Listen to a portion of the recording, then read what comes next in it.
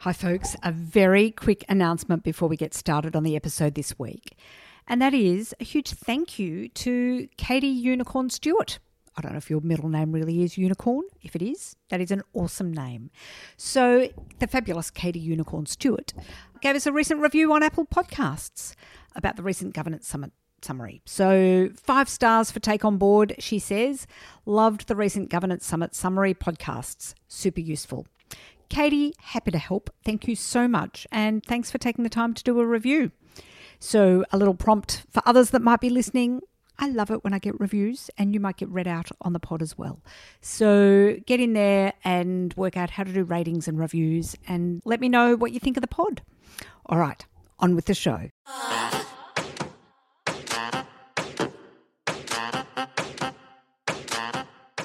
Hello and welcome to the Take On Board podcast, where we talk all things boards and governance.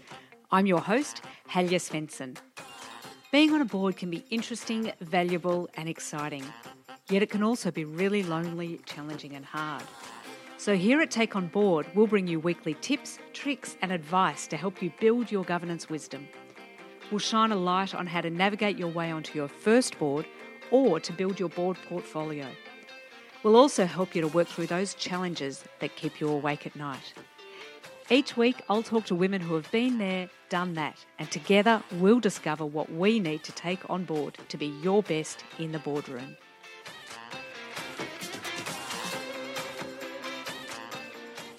Okay, I think we are ready to get started. Welcome everybody to this Take On Board event where today we're going to be talking all things ESG, environmental, social and governance. Our guest today is the fabulous Bryn O'Brien, who I will introduce properly in a moment. I would like to start by acknowledging the traditional owners of the land on which we variously meet. For me, that is the Wurundjeri people of the Kulin Nation, as I'm in the inner north of Melbourne. But I know we have people from all sorts of different lands here, both Melbourne, Victoria, New South Wales and beyond. Paying my respects to elders past, present and emerging, and any First Nations people we may have here today. Introduction time. This is Bryn. She's next to me on my part of the screen. You'll see her in a moment and hear her incredible wisdom in a moment. So Bryn is the Executive Director of the Australasian Centre for Corporate Responsibility, ACCR. They invest in and engage with listed companies regarding their performance on ESG issues. So when Patricia, wherever Patricia is, shout out again to Patricia, when I spoke to her and she said, can we have a podcast about ESG issues? These were the people that I came to. So, because I know that they can help us all pull apart ESG in the boardroom. So Bryn is with us today to unravel it all and demystify it all in the next 15 or 20 minutes. How incredible is she? So I'm going to hand over to Bryn. Know that we will have 15 to 20 minutes afterwards for questions. Okay, Bryn, over to you. Thank you so much, Helja, and hello everyone. I'm joining you from Wadi country on the south coast of New South Wales, and I too pay my respects to elders past and present and acknowledge that this is unceded land. Particularly important, or it's important all the time, but important as we talk about ESG. The rights of First Nations people are a really, really material ESG consideration on this continent. So I've got there, hello and welcome, introduction to ESG with extra C, because we're going to go really deep on climate today. Well, not really deep, because you can't really go super deep on climate in 15 minutes, but that is the ESG issue that we are going to address in most depth. And also just shout out to everyone doing homeschooling. I am in awe of all of you. I am not homeschooling at the moment, and watching my friends and family and colleagues do it, superhuman effort. What a time to be alive. Okay, so this is just the structure of the presentation. We're going to have heaps of time for Q&A, but we're going to go through who is ACCR, a bit of an understanding, because that will illuminate how we deal with ESG and how we deal with these kinds of issues and risks. What is ESG? And so, spoiler alert, and you will all know this, environmental, social and governance considerations. And we'll go really into climate change boards and directors and have a bit of a discussion about future trends. So This is really ACCR. So as Helia said, ACCR invests in and then use the powers of ownership to try to transform major listed equities. So we do company engagement. You'll see down the bottom, that is the fundamental part of ACCR. And our universe of companies really starts with large ASX listed equities. And recently we have been expanding into covering some major global stocks in the oil and gas sector. And just a shout out to Marina Liu and Shuling Liao, who are part of our global team, who really set this conversation up. They're on the call today. If anyone's got super technical questions about climate risk and materiality, then I will be throwing to you, Marina and Shuling. So company engagement, research and analysis, large listed equities is the kind of fundamentals of ACCR. The companies that we invest in are the likes of BHP, Rio Tinto, the oil and gas companies, the major retailers, the banks, the iconic Australian companies. The ASX is an interesting index, as you will all be aware. It's dominated by, there's a couple of duopolies. We have quite concentrated sectors on the ASX. So ACCR holds those major iconic companies. We then have a long-term relationship with those companies. So I've been in this role for 4.5 years now, and that means 4.5 years of quarterly conversations with BHP executives. It means 4.5 years of shareholder resolutions, which is one of the formal powers that we use as shareholders to escalate ESG issues and get them quite literally on the agenda of AGMs. It means 4.5 years of building, maintaining relationships, which is often a real challenge when you're in, I guess, quite an adversarial conversation around material ESG issues where companies aren't managing them very well. But at the top of that diagram, you'll see the areas that ACCR covers. So the E for us, our E is very C. Our environment practice is almost totally climate. I'll come back to that, but the reason that it's almost totally climate is that climate change is everything change. Climate change, we are starting to understand, or I guess scientists have been telling us for a long time, the broader public and certainly the corporate executive and board community is starting to understand climate change will affect every level of our society, every level of our economy, and the way that we live and do business. So we have a quite large climate team, and we really look at how companies are managing, responding to and planning around climate risk, and I'll go into what that means in a moment. We've got our social impacts team, which covers human rights, gender and racial discrimination, the rights of First Nations people, and of course the rights of workers to a safe and fair workplace and good conditions. And we have really well-developed areas of work, particularly in the horticulture sector and the commercial cleaning and property sector in that space. And then we have our governance team. So our governance is really, as people in the board space, there are governance aspects of climate risk, there are governance aspects of social impacts risk, but then there are those pure governance aspects. How is a board structured to manage these kinds of risks? Our key stakeholders are in the middle of that. So institutional investors, ACCR spends a bunch of time talking to institutional investors about their management of ESG risks in their portfolio, as well as their stewardship activities in relation to companies that they hold. Retail shareholders, so ACCR is, I guess, a retail shareholder that behaves a bit like an institutional shareholder. And then interest groups, so trade unions, climate and environment, NGOs, First Nations groups, and so on. That is the ACCR view of what ACCR does. And I'm just going to go to the next slide, which is the BHP view of what ACCR does. Okay, so this is a slide from a BHP annual report. I'm not going to go into a heap of detail, but you'll see that ACCR and BHP think about the management of or understanding shareholder views on ESG risks in a relatively similar way. ACCR, again, sits somewhere between, we are a retail investor, but we behave like an institutional investor. We engage with the sell-side analysts and research providers and are increasingly providing research ourselves and those investor relation teams on the left. We also go and talk to the board and the executives and the governance structures of major listed companies, and then feed into the work of proxy advisors, governance advisors, and rating agencies. So I'll leave that with you, but it is useful to see how major listed companies view this universe. So ESG integration is risk management, fundamentally. That's what we're talking about. We're talking about risks that might not appear on the balance sheet now, but might well appear on the balance sheet at some point in the future.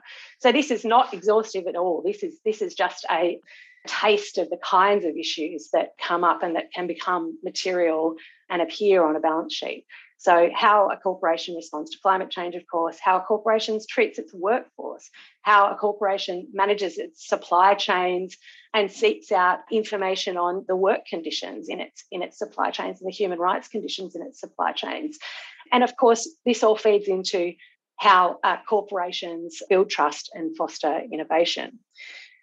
There are really serious consequences of getting ESG wrong. I alluded earlier in the conversation to First Nations rights as a material ESG consideration. Everyone will be aware of the huge devastation caused by Rio Tinto in its destruction of the ancient, significant Juukan Gorge caves early last year, and the kind of rolling crisis that exposed the organisation and its senior leadership to over the last 18 months. So we're at a point now where 2 board members have resigned and 5 senior executives have left the organisation at least over that, including the CEO.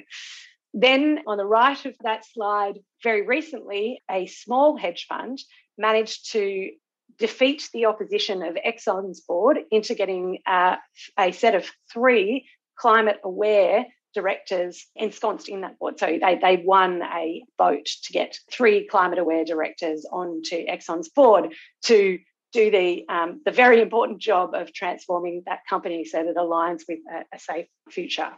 So really serious consequences of getting ESG wrong. I could give you 100 different examples. Another one that comes to mind just in recent Australian corporate history is AMP and their absolute mismanagement of the risks of sexual harassment in the workplace. So just jumping quickly to climate change and the physical science. Look, I'm not going to go into a lot of detail here.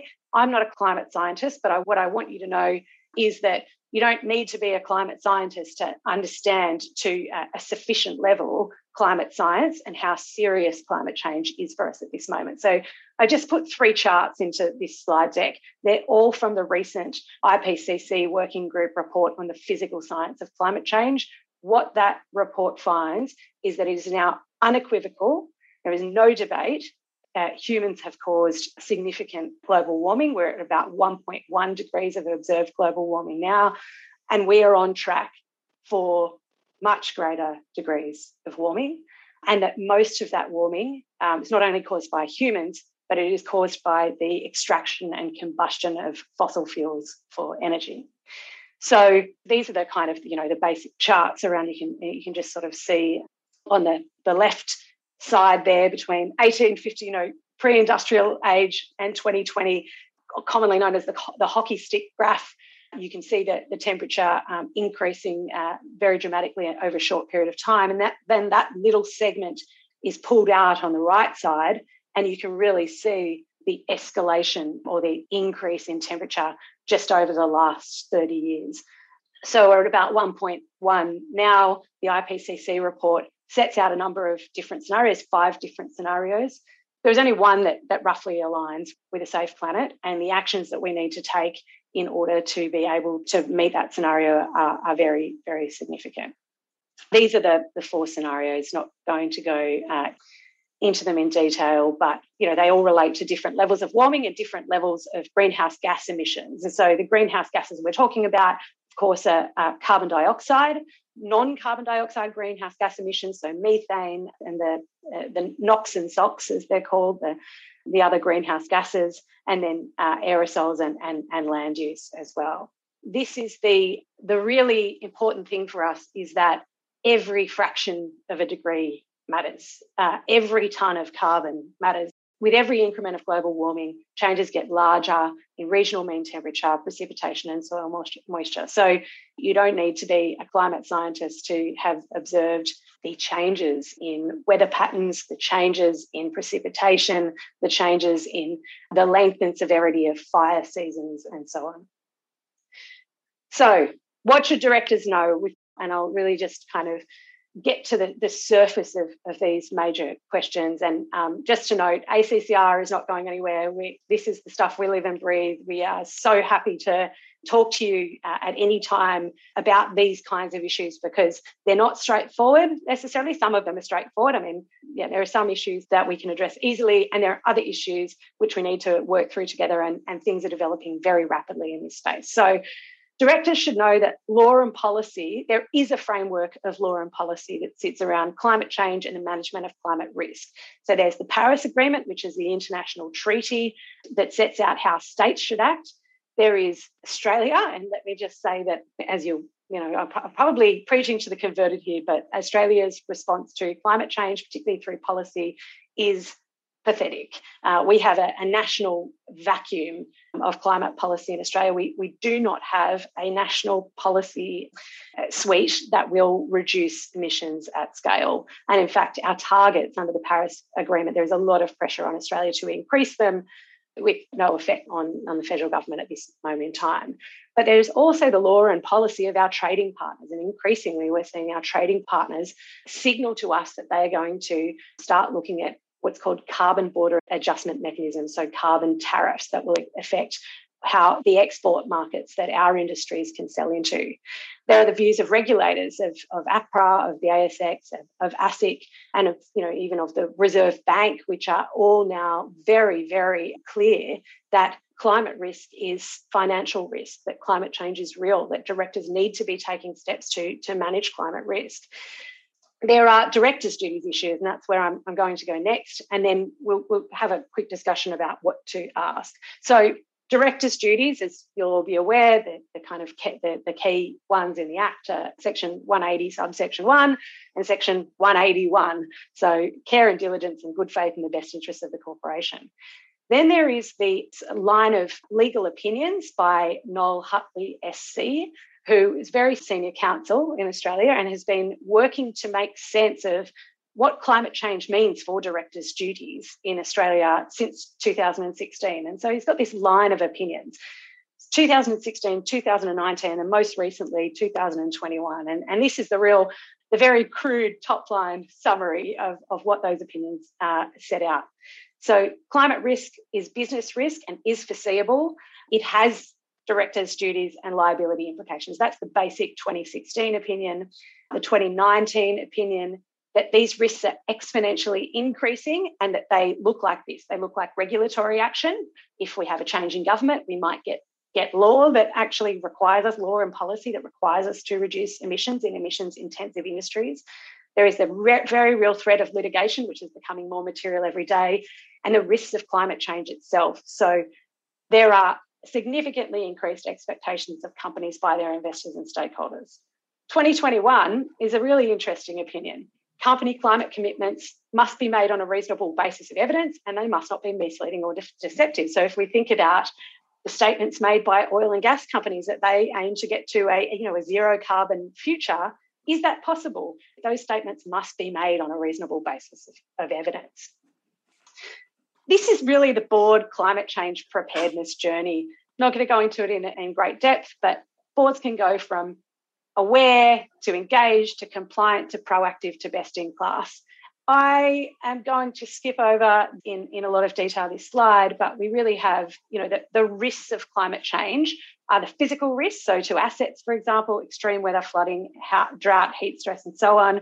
The transition risk, those policy, liability, the market risk. Is there going to be a market for oil and gas in 30 years? Well, hopefully not. Like business transition risk. What all this feeds into over on the right side is systems risk. At 3 or 4 degrees of warming, the systems that underpin our market, that underpin our economy, that underpin our society will be under unimaginable stress. And that is really the problem of climate change, that it is everything change. So boards need to do three things at a minimum to address climate risk: a process for discussing climate risk, capability and credibility around that, and then ways of monitoring and evaluating and achieving success. So let us go to Q&A. Fabulous. Thank you, Bryn, so much to get us thinking there.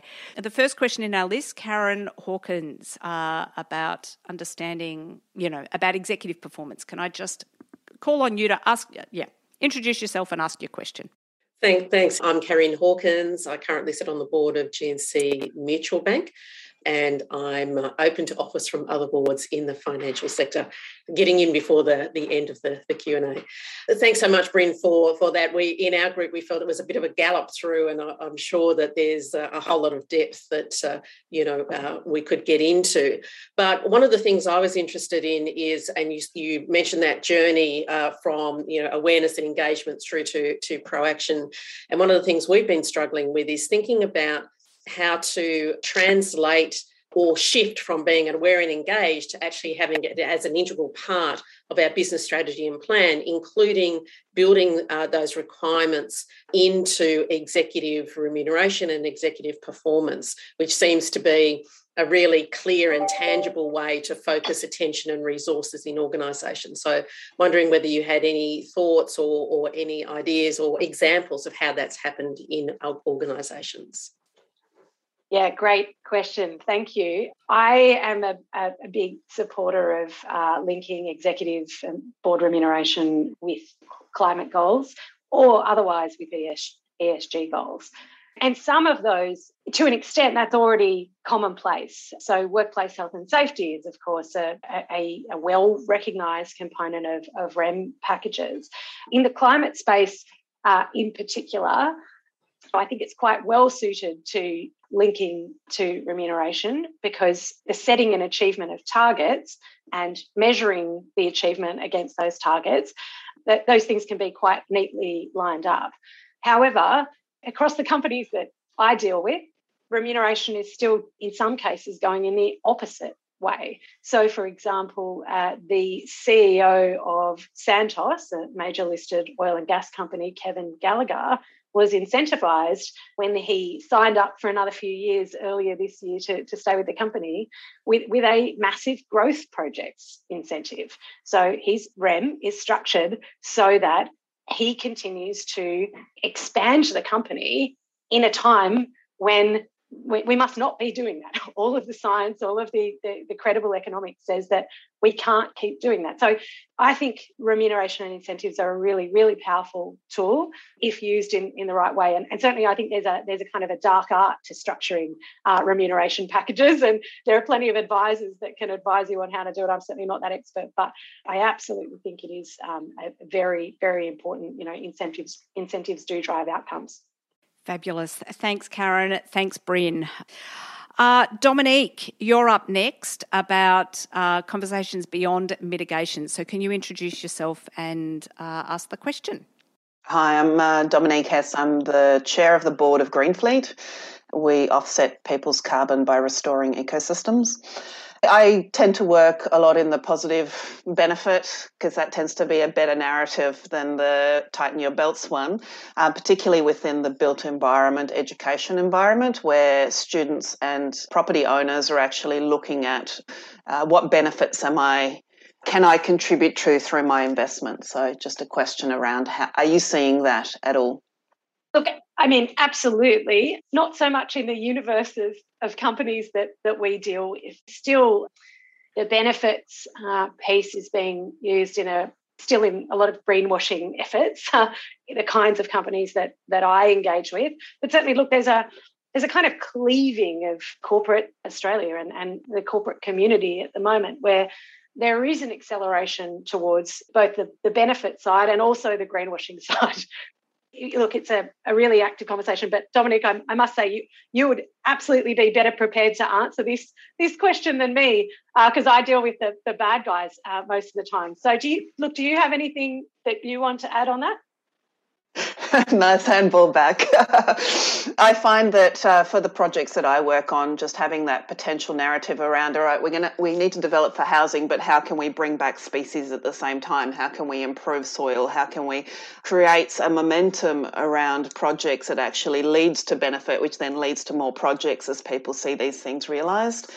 Within the education environment, I know with the huge hits from COVID, there is now a movement from students saying, if we come back, we want a better educational environment. We want a space. And I think our cities, potentially our CBDs, are also asking the same questions. How do we come back in a way that is healthy and beneficial for us?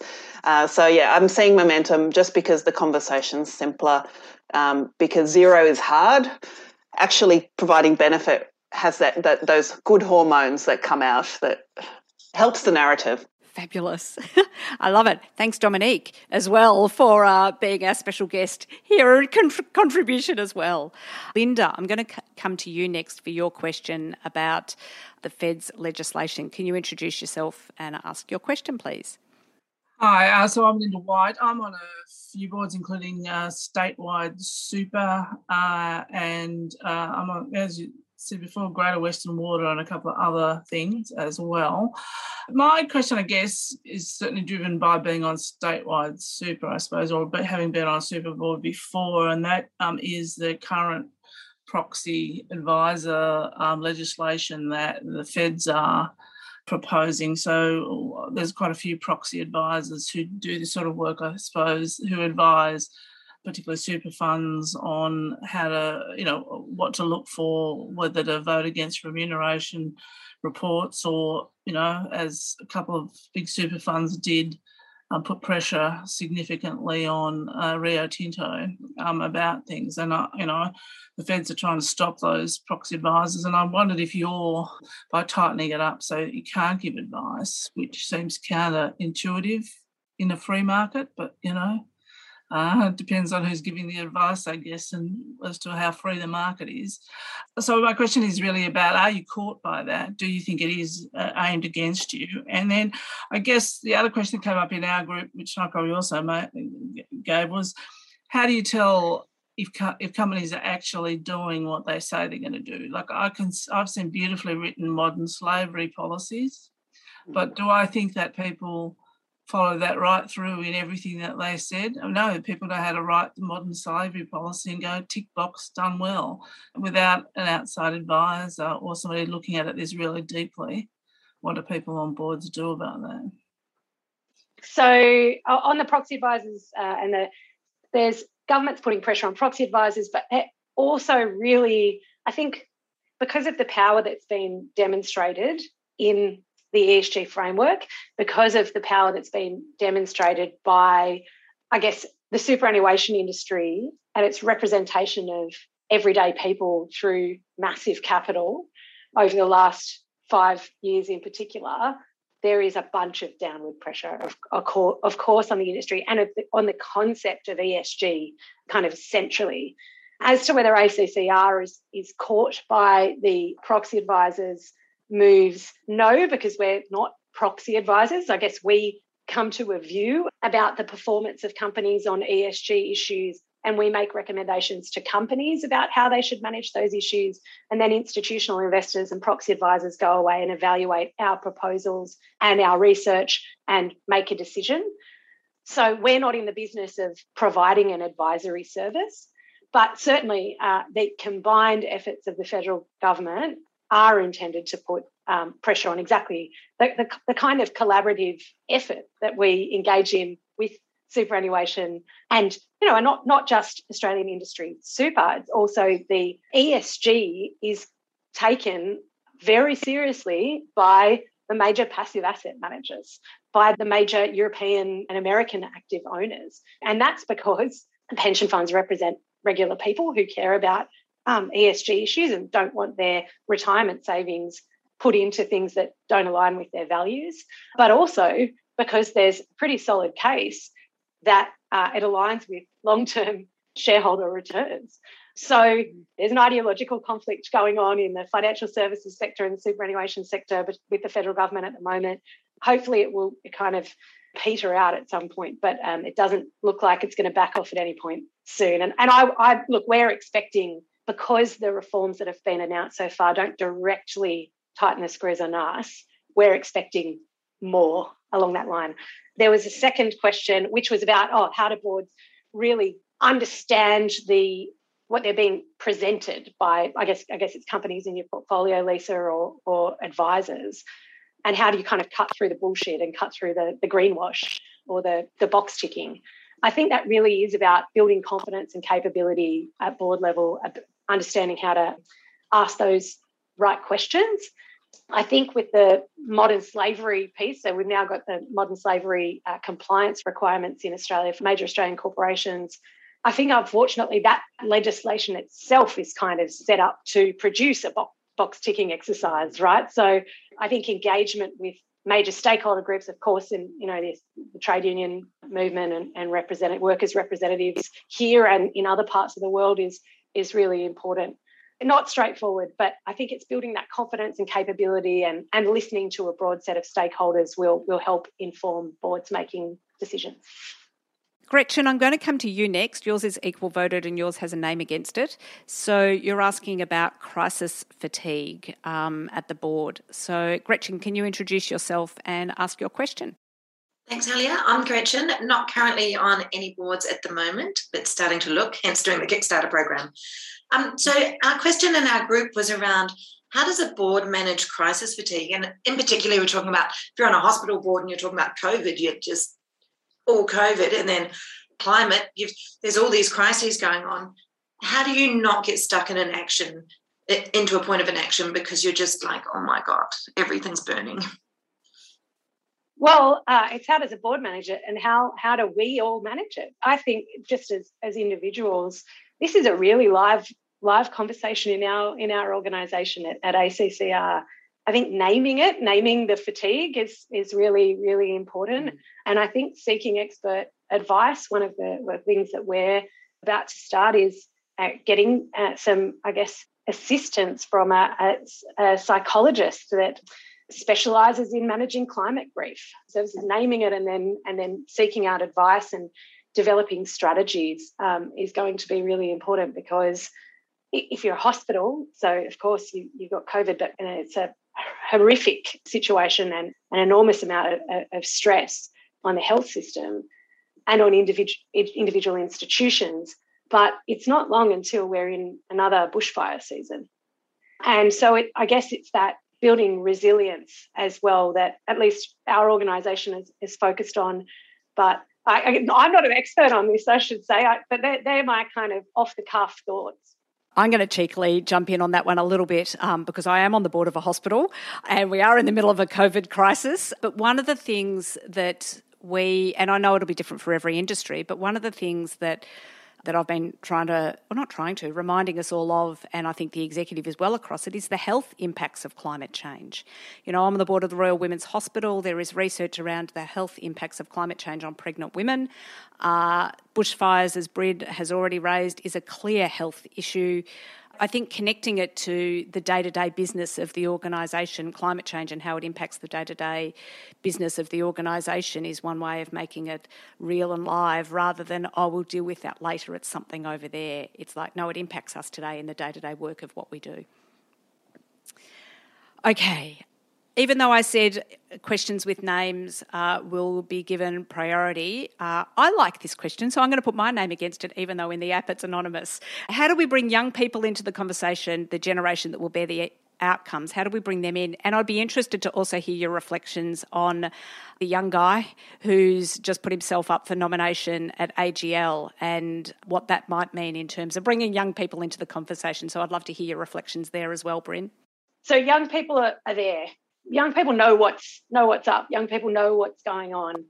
I think we have seen tremendous leadership from young people around the world and in Australia on the issue of climate change. Some of the most powerful leadership that we have in this country is coming from young people. So I guess it's part of the work for us is to try to get young people, they're speaking, they have a voice, they're there, and so to amplify that, which is particularly challenging in a kind of boardroom setting. And so in relation to the nomination of a young person to the AGL board, I mean, AGL is a company that has destroyed so much shareholder value over the last 5 years.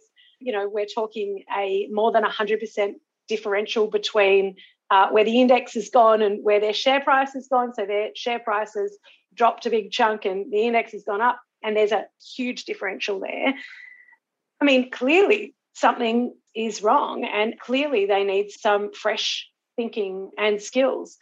I've seen the AGL board's response to the nomination, which is to say that this young person wouldn't enhance, I guess, the composition of the board. I guess it's on them to say, well, what would then? How are they going to change? I wouldn't rule it out as quickly. I think young people really, really understand this. And of course, this young person doesn't have years of board experience. Of course, this young person doesn't have an AICD qualification. But those institutions have not served AGL and its shareholders. So they need to be thinking in fresh ways. I confess, when I saw it, it almost inspired me to buy shares in AGL just so I get a vote. I didn't think that would be something that I would be thinking about, but there you have it. All right, Dominique, we are back to you now for your question around government policy. I know you've introduced yourself, but if you can do that very briefly again. Ooh, ka-ching.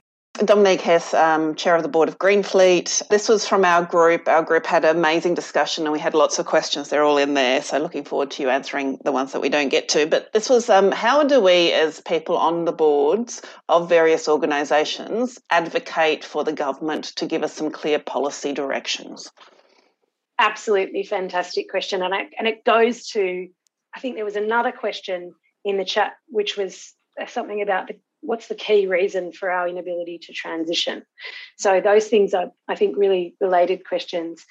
So I'll answer the second one first. I think the key reason that Australia as a nation, and I'll talk about Australia because we're talking about government policy advocacy, the key reason that Australia has failed to transition is because the state has been captured, the government has been essentially captured by the interests of those who stand to benefit from delay, which is really a handful of people and institutions. So by capture, I mean the state represents, the government disproportionately represents the interests of heavy industry, in particular the coal, oil and gas sectors.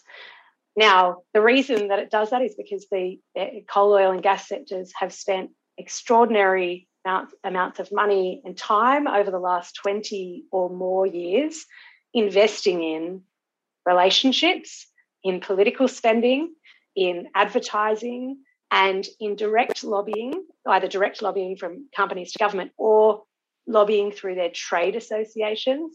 So, for example, and this will bring me to the next question, up until very recently, so Australia did have a policy to deal with climate change. It was the carbon price that was legislated under the Gillard government, but in 2012 it did reduce emissions. It had a really pronounced effect, but then it was overturned by the Abbott government in 2014.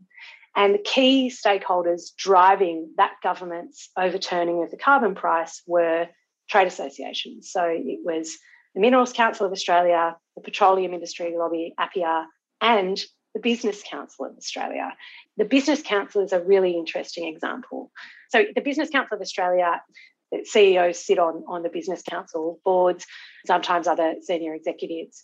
And the Business Council is structured around committees. So they have a climate and energy committee. They have a really diverse membership though, but the climate and energy committee was stacked with the fossil fuels companies. So it was, Glencore and Shell and BHP and Chevron on that committee, which resulted in the Business Council for a very long time having terribly outdated, almost climate denier policy positions on these significant issues. Recently, things have changed a bit. The banks, the financial institutions have stepped up. They have joined that committee. the Atlassian and some of the tech industry companies have actually joined the Business Council. And what they have been pushing to do is to change the Business Council's advocacy to government on climate. So, long-winded way of saying there is direct policy advocacy that you can do, but there is also a really important role in ensuring that your trade associations represent you properly. On last point on trade associations, the Trade Association for Directors is the AICD. I've seen a few comments in the chat that the AICD has had a bit of a turnaround on climate change recently, which is a good thing. But the AICD has been a huge part of the problem up until now. I'm just going to call it, it probably won't even be very controversial. I think they accept it, as my impression. So they're launching this new climate governance initiative in a couple of weeks. Can't believe I'm giving a plug for the AICD, but if you're a member, you should go and see it. But as AICD members, it is our responsibility now to ensure that the AICD does not just kind of meet the minimum standards of decency on climate change, but that it actually, as directors should be doing, looks at future trends, looks at actually we need a total transformation, and directors of boards are really important set of stakeholders to activate on this transformation. It's not all done and dusted. Like some of the fellows of the AICD, some of their most senior members, their most prominent members, are still out there advocating for policy that is incompatible with a safe climate. They are still out there attacking reasonable voices on climate change. So please do add your voice and please do get involved in policy advocacy. It's so important. Here on all of that. And I will just add, for those that are members of the AICD, when they send out those surveys about director sentiment, do them and put your views around climate. Oh, Bryn, we have a million more questions here in the list, but I don't think we're going to get through them in this part. But we will get through them, folks, in the next part of the recording. So thank you to everybody for all of your amazing questions. We will come to them in the next part of the recording. You're going to have to listen to the podcast to hear that because we're just not going to get through them here and now. Bryn, thank you for bringing such incredible advocacy and knowledge. We said at the outset that part of it was not knowing having the knowledge and the tools, and I think you have helped us today to get the knowledge and the tools to continue all of our journey on being able to bring this to the fore. And in fact, it reminds me, firstly, thank you, Bryn. You're awesome. Thank you so much for sharing with us today. Absolute pleasure. Incredible questions. I don't think I've ever been on a webinar with such brilliant questions. So thanks so much. The Take On Board community rocks, can I say? Okay, folks, thank you. Awesome to have you all here. See you around the traps very soon. Hi there, it's Helia. That's a wrap for the Take On Board podcast today. I do this podcast because I love bringing good women together. So it's great to be able to share these conversations that I'm having with these amazing group of women with you. Now, can I ask a favour? Could you share this podcast with someone you know? Perhaps you can share it with some of your board colleagues or someone else that you know that's interested in exploring all things boards and governance. With your help, we can grow the Take On Board community. Last but not least, if you want to continue the conversation, you can also join us over in the Take On Board Facebook group, where there's lots of great discussions, tips, tricks and resources being shared. I would love it if you can join in the conversation there. You can find it by searching Take On Board in Facebook. Thanks for listening and tune in next week for another fabulous conversation.